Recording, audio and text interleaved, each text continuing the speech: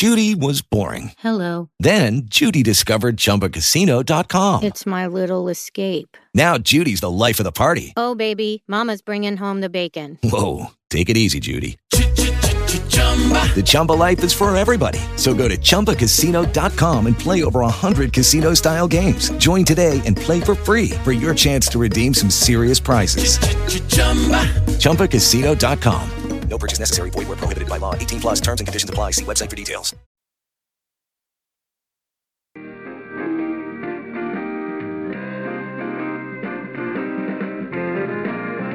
This is the day that the Lord hath made. I will rejoice and be exceedingly glad. I'll lift up mine eyes, which cometh my help. What cometh from the Lord, great God Almighty, that'll never fail. Can't help but tell what He's done for me. I lifted my soul, gave the victory. Set my footsteps to walk and ride, gave me eyes to see the light. This is the day that the Lord has made. This is the day that the Lord has made. I will rejoice and exceedingly glad. I'll lift up mine eyes, which cometh my head. What cometh from the Lord, great God Almighty, that'll never fail. Let the heavens rejoice, and let the earth be glad, let the hills sing forth, and let the sea roll by. Let the earth, let the sea, let the wind, and let the rain, let the sun, let the moon, let the young, and let the old, let the church, let the church, let the church rejoice and be exceedingly glad. This is the day that the Lord hath made. Let heaven, let the earth, let the sea, let the wind, let the rain, let the sun, let the moon, let the young, let the old, let the church, let the church rejoice and be exceedingly glad. This is the day that the Lord hath made. That the Lord my God already made.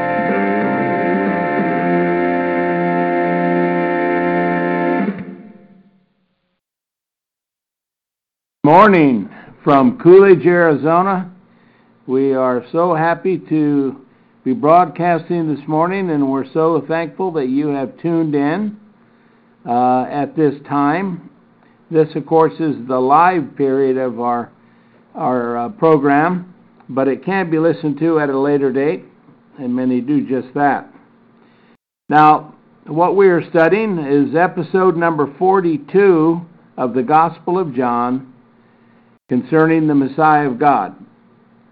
Our text today will be from the Gospel of John, chapter 14. Just the first 9 verses, and I don't even know if we can get through that. But this, I'm excited about this because this is a wonderful chapter that we're going to begin. And we have here in this chapter and all the way through chapter 17, we have an opportunity to hear the very words as recorded by the Apostle John that Jesus spoke to the apostles, and more to the point here, to the 11 apostles. In these chapters, it's just full of his teaching, his encouragement, his revelation, if you will, as to things that they did not know but needed to. And it's a real opportunity for anyone reading this gospel and studying it. This section of Scripture, as I said, chapters 14 through 17, take place on the same night of the Last Supper, as we call it, and the arrest of Jesus in the garden. And remember, I said the date on that's probably March 20, the 28th, AD 31. That's got to be very close. to the dating, so we know where we're at, and all of these things that transpires in these chapters through 17 are happening on that day. As we progress into chapter 18 and on, the day changes to the next day, of course, when we get past the time period. Also, in this study, I want you to make sure you have your thinking cap on, because we're going to really have an opportunity to hone our skills in the grammar, as we do, in our studies in general, but this is so important in these chapters, to actually know what Jesus said to the apostles. And we're going to need to follow the rules of interpretation to do so. Don't we want to know what Jesus said and not be misled in one way or another? I'm sure that we all do. Everyone says they want to know. But what happens when these things start pecking away at our our bad luggage, our preconceived notions that we learned at another time? Well, we're going to have to make a decision about that. But the grammar is key, because the grammar is inspired just as every word is inspired from heaven itself. So we need to listen to those words that Jesus taught to the 11 with him that night. As I said, many false assumptions have been formed concerning the saints of Christ, the Christians, in the assemblies down through the centuries, because we do not read exactly what Jesus said, and we don't, and we're not making any real clarification on who he's speaking to. These things are important, and they need to be conformed to. We're going to have to conform ourselves to not only the truth of Scripture, but how it is we arrive at the truth of Scripture. And of course, that's through the original language, the Greek meanings of words, and the grammar. So, the exegesis of our Scripture is a literary interpretation. In other words, we take it as literature. We take it as words from a language that have definitions and certainly have grammar. So we can't rely on any of our old suitcases of problems or what we've learned. We need to learn it from the Scripture. That was always the intent, and it should continue to be. So as I mentioned the rules of interpretation, and I have one that I think we've uploaded it before to our talk show, but we probably should do it again, especially during these chapters.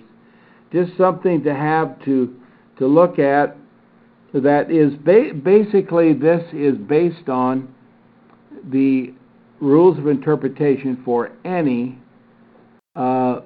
language or any book. They use these rules of interpretation to interpret Shakespeare, because the English of Shakespeare is nothing like the English of our country.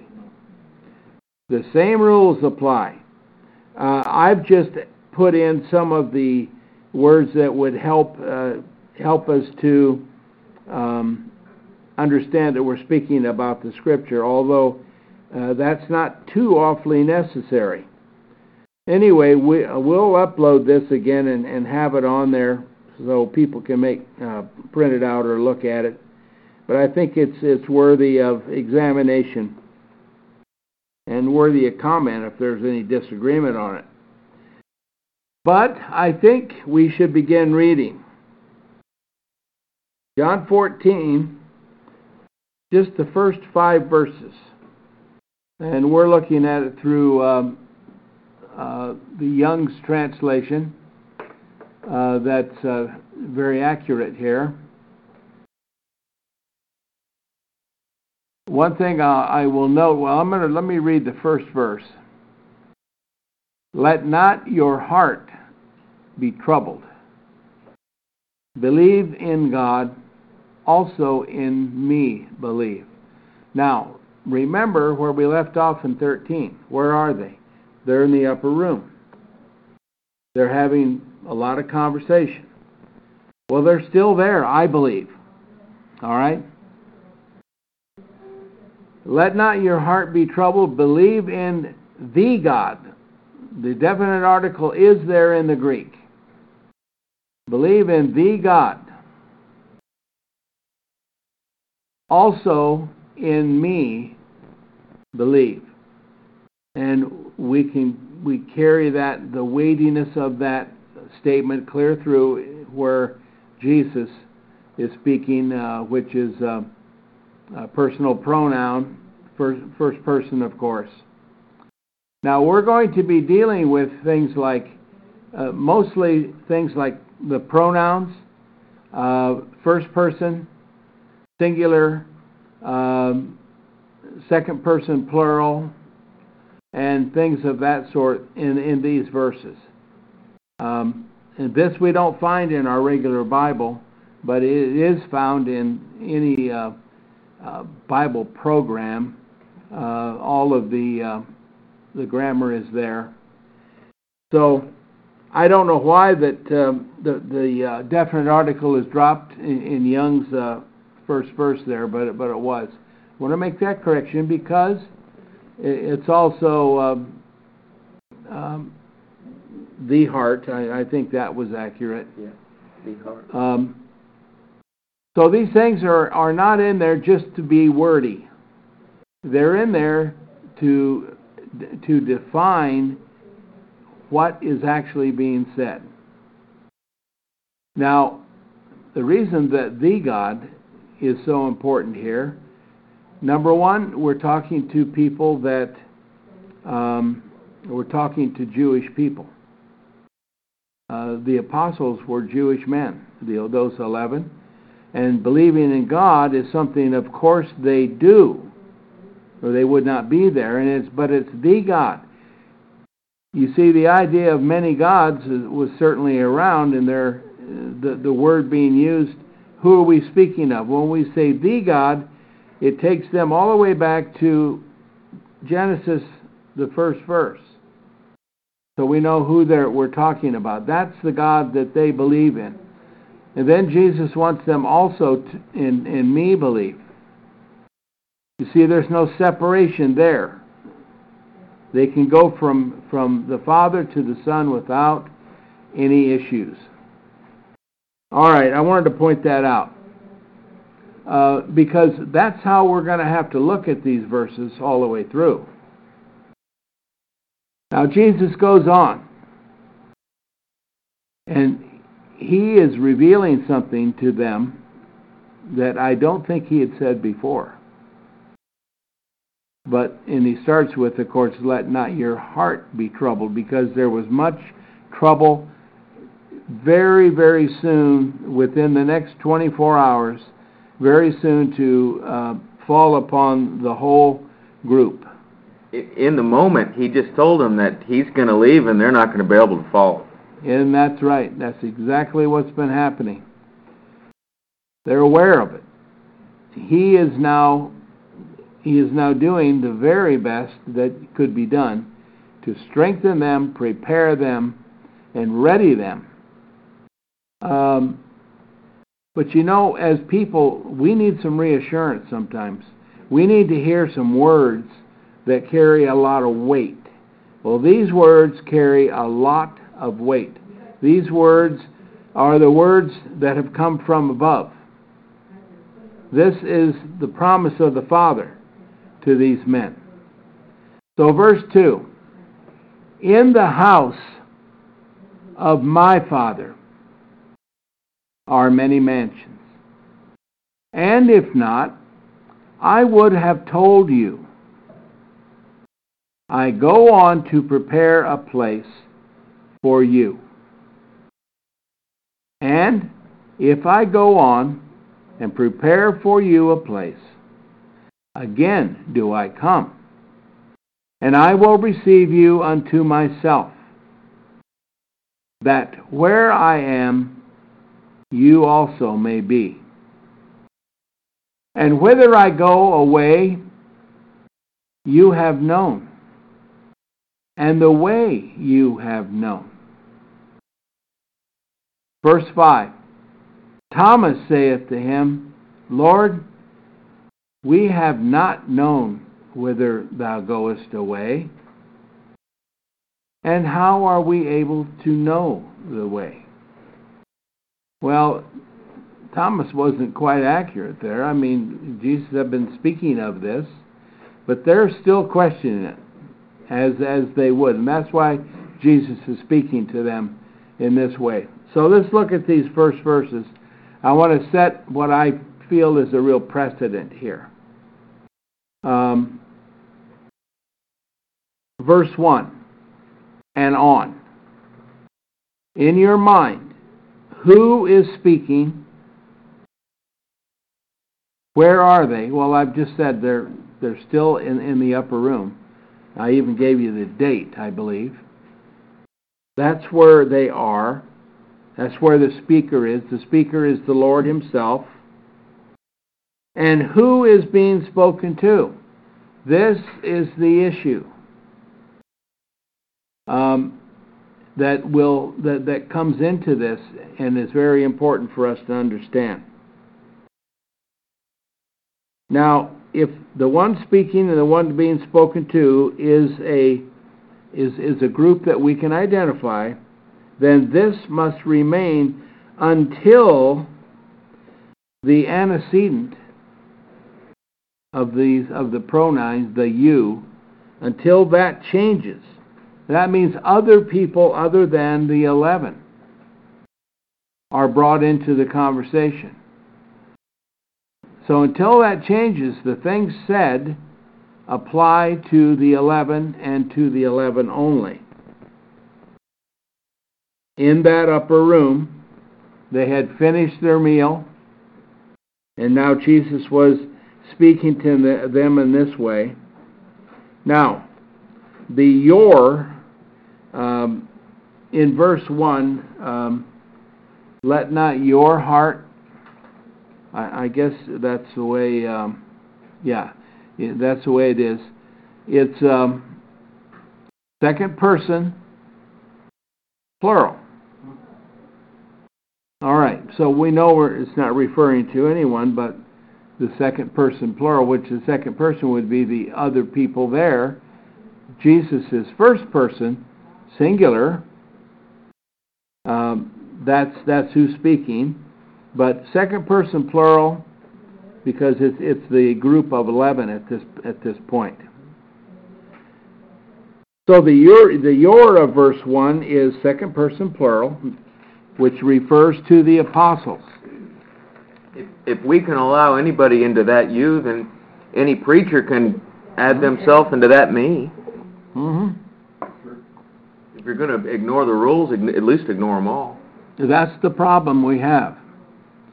Because people read this text that we're going to read, and immediately they start choosing curtains and furniture for their mansion, to be blunt. All right? Not to mention present tense as well. Now, I taught this lesson in a Bible class a number of years ago in the presence of 2 or 3 other preachers that did not appreciate my interpretation. But I did show them that it was not mine, but it was indeed the Scripture's interpretation. So, we're just going to have to let this happen the way it happened. Now, we're so worried about ourselves, but to start with, everything to do with Christianity starts with the apostles. They were the first Christians. Can we take that away from them? No. Okay. The you and your of verse 1 are both second person plural, referring to the apostles. Now, as I said before, as we go on here, if the antecedent does not change, no one should assume that anyone outside of the 11 apostles that were there and being spoken to is being promised anything from Jesus. As I said, this thought does not go down well with some. But, if we're just honest with the grammar and the text, we can see that that's true. It does not in any way minimize what will come for the Christian when they leave this physical life and go to be with the Lord. The glory of that is unspeakable in our language, in our mind even. Don't worry about your mansion. I believe it says many up there. How many is many? You see, many could be a lot. It depends on the size of the expanse, I guess. Verse 2. The you is in reference to the 11 apostles. Why? Because the grammar won't allow us to do anything else. It's the same. It's there in both places. How can we take this statement and apply it to anyone else? We can't from this verse, can we? Now, if there's another place in Scripture where the apostles are speaking this to the Christians, the assemblies, well, then that would be a different case. To take it or to add anybody else into this mix is to not be being loyal with the Word of God, to do great violence to the text. Well, I want to read a few verses here and show you where I'm going with this. The idea of this is going to be unraveled here in these few verses and the next ones to come. Matthew 19, verse 28. Jesus said to them, the them here is the apostles again, verily I say to you that you who did follow me in the regeneration, when the Son of Man may sit upon a throne of his glory, shall sit you also upon 12 thrones, judging the 12 tribes of Israel. Now, I don't think I have to point out some very strong issues here. Jesus on his throne in the regeneration. You see, that's the parousia we're talking about. That's the return of Christ. That's so many places in the New Testament. 1 Thessalonians chapter 3 or 4, I forget which it is now. But 2 Thessalonians chapter 1, this is the time frame, and it goes on and on. We'll read a couple more verses. There's 12 other thrones, friends. They didn't save one for me. But I'm just going to have to get over it, and so is everyone else. Why? These thrones are for those that are judging the 12 tribes of Israel. I don't think I qualify, and nor does anyone else today.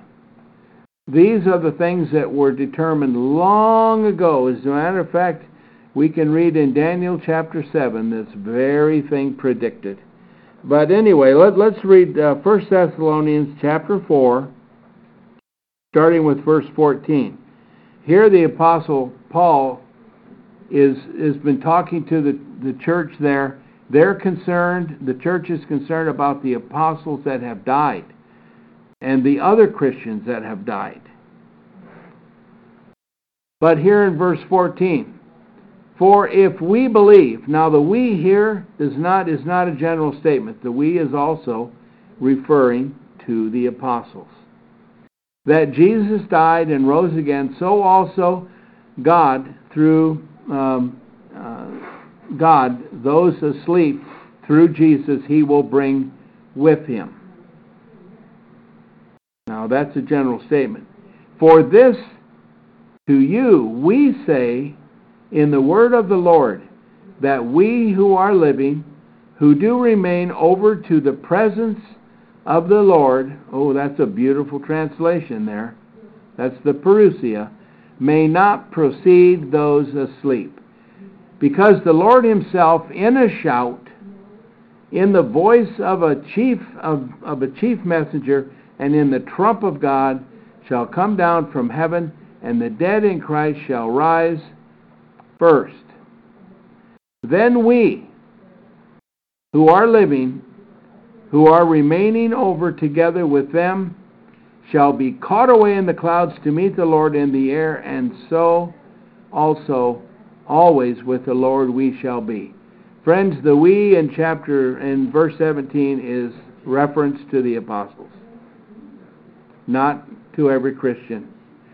And they're the only ones that are living that I can see in this text that are taken, caught away in the clouds to meet the Lord in the air. Why? Because they had a place to be. And Jesus had said and promised they would be with him at this time. That's why those living apostles were caught away. Now, how do we know that this doesn't refer to everyone? Well, in 2 Thessalonians, the second chapter, and just the first few verses, Paul makes it clear that he doesn't want the church there and the Christians to be upset because they had been gathered to the Lord. The apostles were all gone. The ones that had died or had been martyred were with the Lord when he came back, returned in the parousia, and those that were alive and well met him in the air. This isn't, most people do not accept this as the truth of Scripture, but when we put it all together, I think, we can see some real issues here. Again, we need to stop worrying about people that are not in the text. There's a place for everybody, but we can't insert groups of people in this. Because the apostle didn't, the grammar doesn't, the language won't allow us to, because verse 17 is clear that it's in reference to the apostles who are living, who are remaining over together with them. The ones that return shall be caught away in the clouds to meet the Lord in the air. Now, where do they go? Neil, yes. This passage is taking away a lot of leverage and erasing a lot of fancy stories. And certainly, the stories perhaps aren't the biggest concern for the religious powers of the world, but the leverage and the money that comes with it is really going to put those that oppose that in a really bad spot. Yeah. Well, that's right. This understanding that I'm talking about makes science fiction out of all the rapture movies that have been made. I remember watching those growing up as a kid in the church. It's sensationalism. There's lots of things, but the trouble with it is the whole futuristic problems in the Christian faith have everything to do with taking things that we don't want to deal with or don't understand and put them into the future someplace. And that's just lazy. Correct me if I'm wrong, but this is the only place in the New Testament where this is referenced. The being caught up in the air. That's right. Actually, 1 Corinthians chapter 15 also speaks of, you remember the passage, a twinkling of an eye? Mm-hmm. The reference there is to the apostles, again, and not everyone. But my point being, at least my thought line here, is that they didn't spend a whole lot of time talking about this because It really wasn't much of the churches then, it wasn't much of their concern. Yeah. It would be handled and taken care of. Yeah, because we don't live in this time period, we don't understand the issue of the Lord leaving these men behind to be His ambassadors. You know, we can say for sure that these men had a special mission. They had a special ministry. And it was evident in a number of different ways. They also had promises from the Lord Himself that were for them and not for anyone else. And it doesn't mean that they're better Christians than anybody else. It only means that they had promises. They had different work to do. But they also had the mind of Christ that was given them, and no one else. All right, we'll get into that. It also put them up against the same people, the same government, and the same forces that hung Christ from a tree. Right. And also the Jews and the other people that were against them. You know, they understood what Paul was saying here. They understood that the apostles were going to have a different experience. And they had a position of authority. Other people didn't really like that. So they had a lot of opposition. We know that all through the Scripture. Jesus had opposition because of exactly the same thing. Now let's look at Revelation 20, chapter 20, verse 4. And this is in reference to what Jesus was talking about in Matthew 19, the thrones, His throne, and 12 others. Also in reference to what we read in Daniel chapter 7, where He saw thrones. Well, let's just read verse 4 in Revelation 20. And I saw thrones, and they sat upon them. Is there any question that there's more than one throne and there's more than one individual? No. And judgment was given to them, as promised. And the souls of those who have been beheaded because of the testimony of Jesus and because of the word of God, who did not bow before the beast nor his image, and did not receive the mark upon their forehead and upon their hand, and they did live and reign with Christ for 1,000 years. Now, the 1,000 years is the period of time it took to do what is spoken of here, the judgment. That's what the 1,000 years. The 1,000 years here, if you want to take that literal, you also have to take literal the chains that was put on the devil. You ever try to chain a spirit with the metal chain? These things are not to be taken literally. They are to be taken in the way that, the only way that you can really say it. It's the period of time, and it's mentioned again later on. Now, this is where they went. Now, that has reference to the promise Jesus made about in verse 2, which is very clear. He says, "I go to prepare a place for you." All right. Now, to just define the word mansions in the Greek, it's mone, I think is how it's pronounced, M-O-N-E.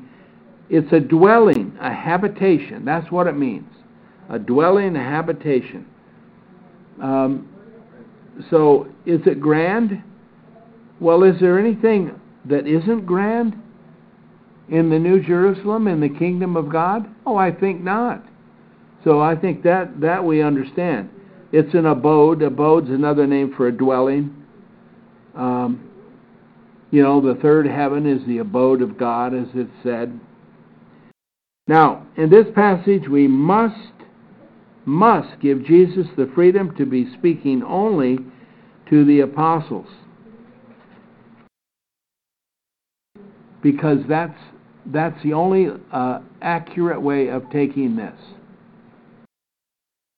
But there are other passages speaking of the saints in general, And I want to read, I have 3 of them, and then we can talk about it.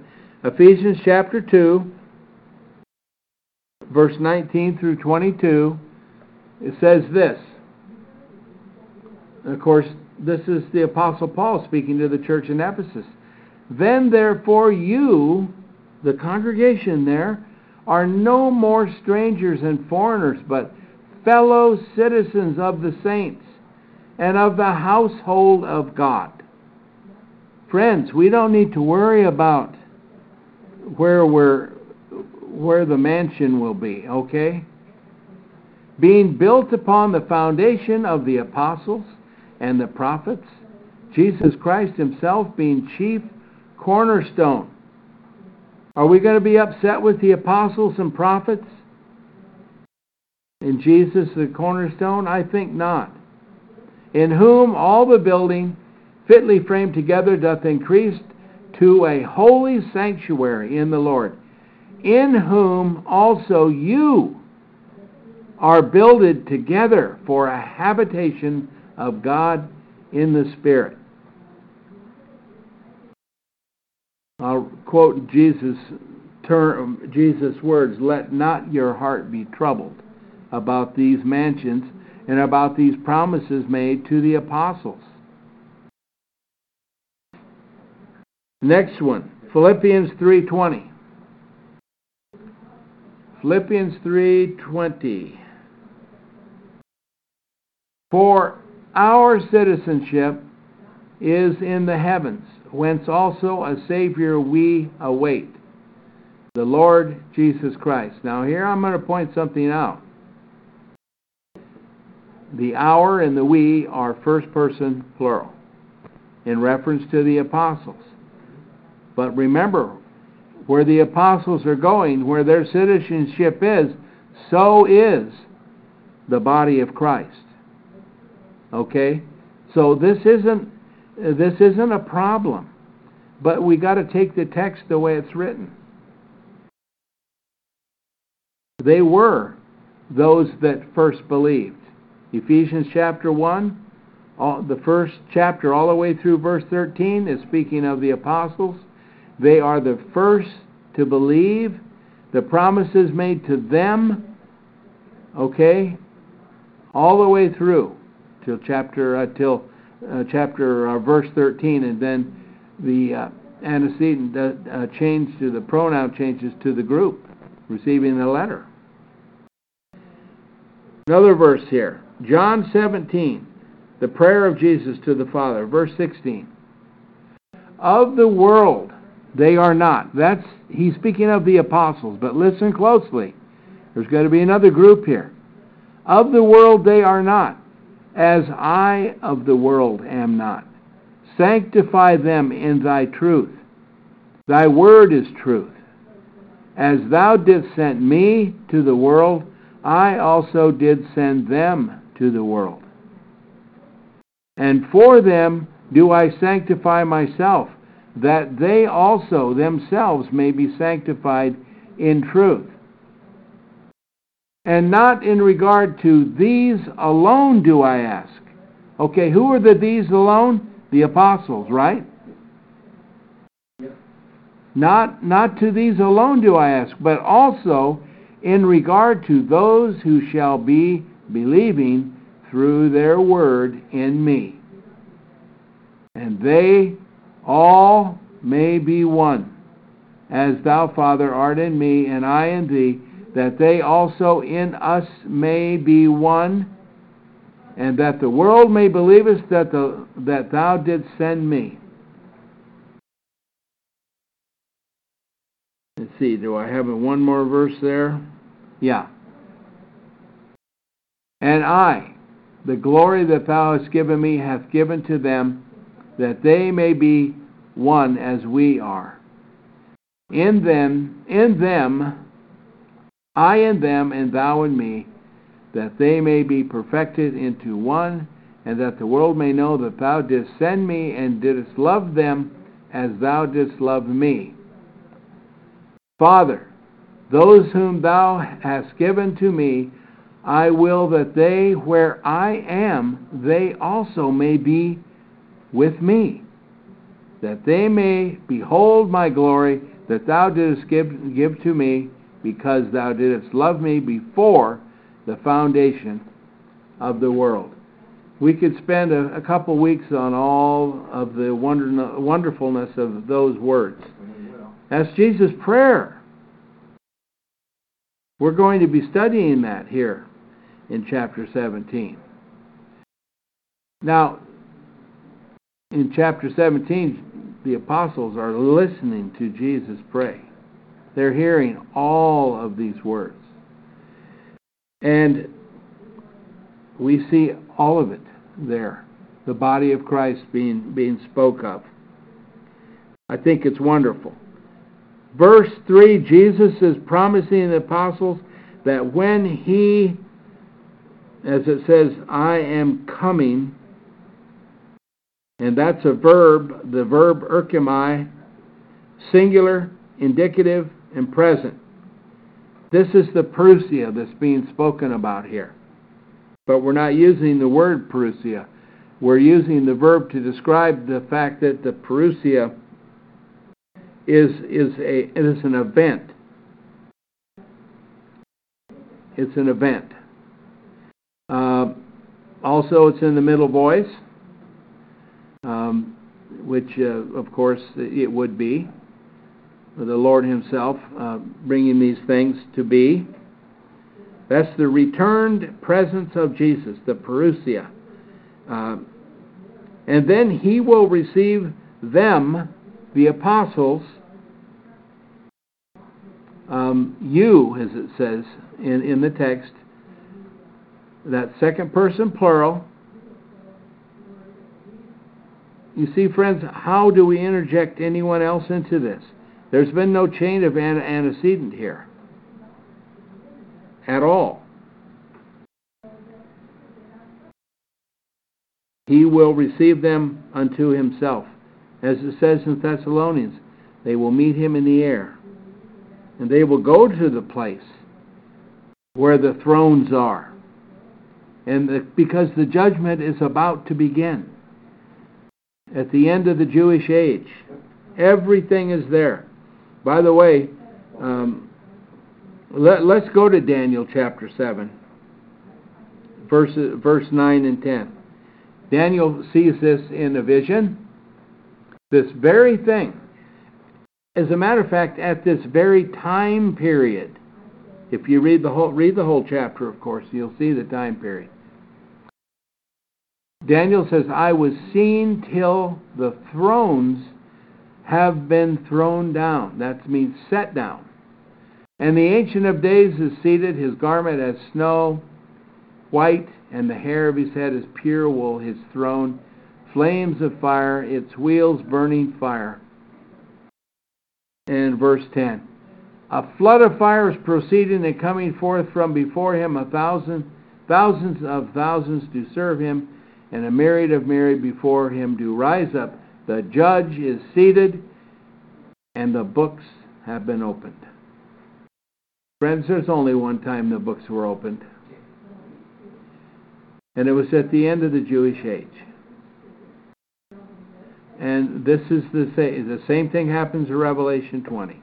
The same thing's mentioned other times. So, we have to understand that these are all in reference to these things. Verse 4, we have another issue here. And whither I go away, you have known. And the way you have known, or you know. This word here, the word know, is oda. And it's not the strongest form of know. What it is, Jesus has just told them where he is going. All right? They should understand because they have been with Jesus, and he will lead the way, as he's always led the way, right? They followed him. That's what they were called, the followers of Jesus. They went where he went. And they will go where he goes again. All right? You know the way. for he is the way. Remember? Jesus is the way. Even the Christians were called the way in reference to this whole idea here. Now, this is a knowledge that should have been imparted to them because Jesus had been with them and told them about it. Okay, that it's not nearly as personal as we'll see in another verse here. So in verse 5, we get the idea, as Thomas asks the question, Lord, we have not known whither thou goest away. Well, they do know, but they don't know why, really. And how are we to know the way? Well, that was not a bad question. But here's the thing.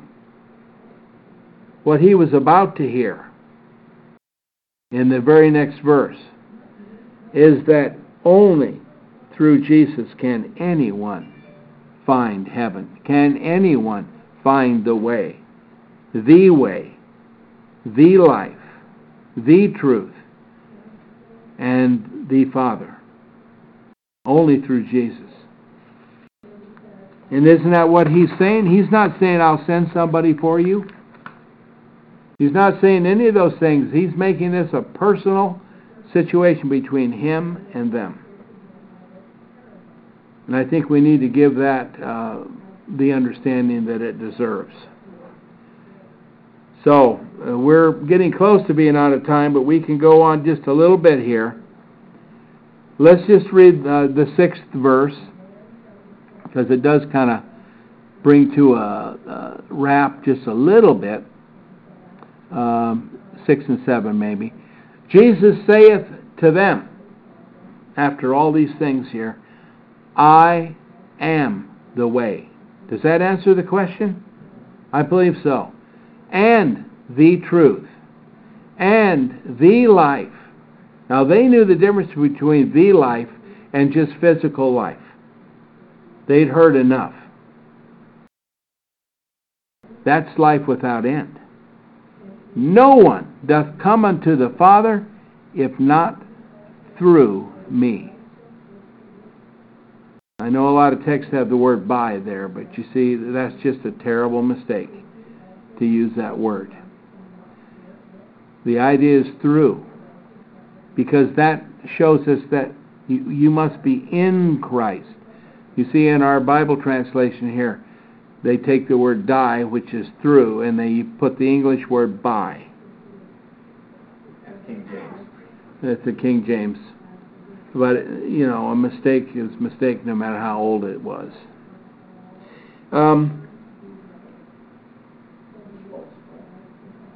Being in Christ is the only way to experience all of the things that Jesus has just said here. That's why we evangelize. That's why we teach people how to become a Christian. God's way. Not the group's way. Not the denomination's way. Not the building the name on the church or whatever. And by the way, let me add one other thing to this, because we're out of time today. This particular verse, I was listening some years back to an interview, and I think it might have been on PBS, but anyway, they were interviewing the head of the Episcopal Church USA. He was in charge of all the dioceses across the country in the United States, which is also unscriptural, but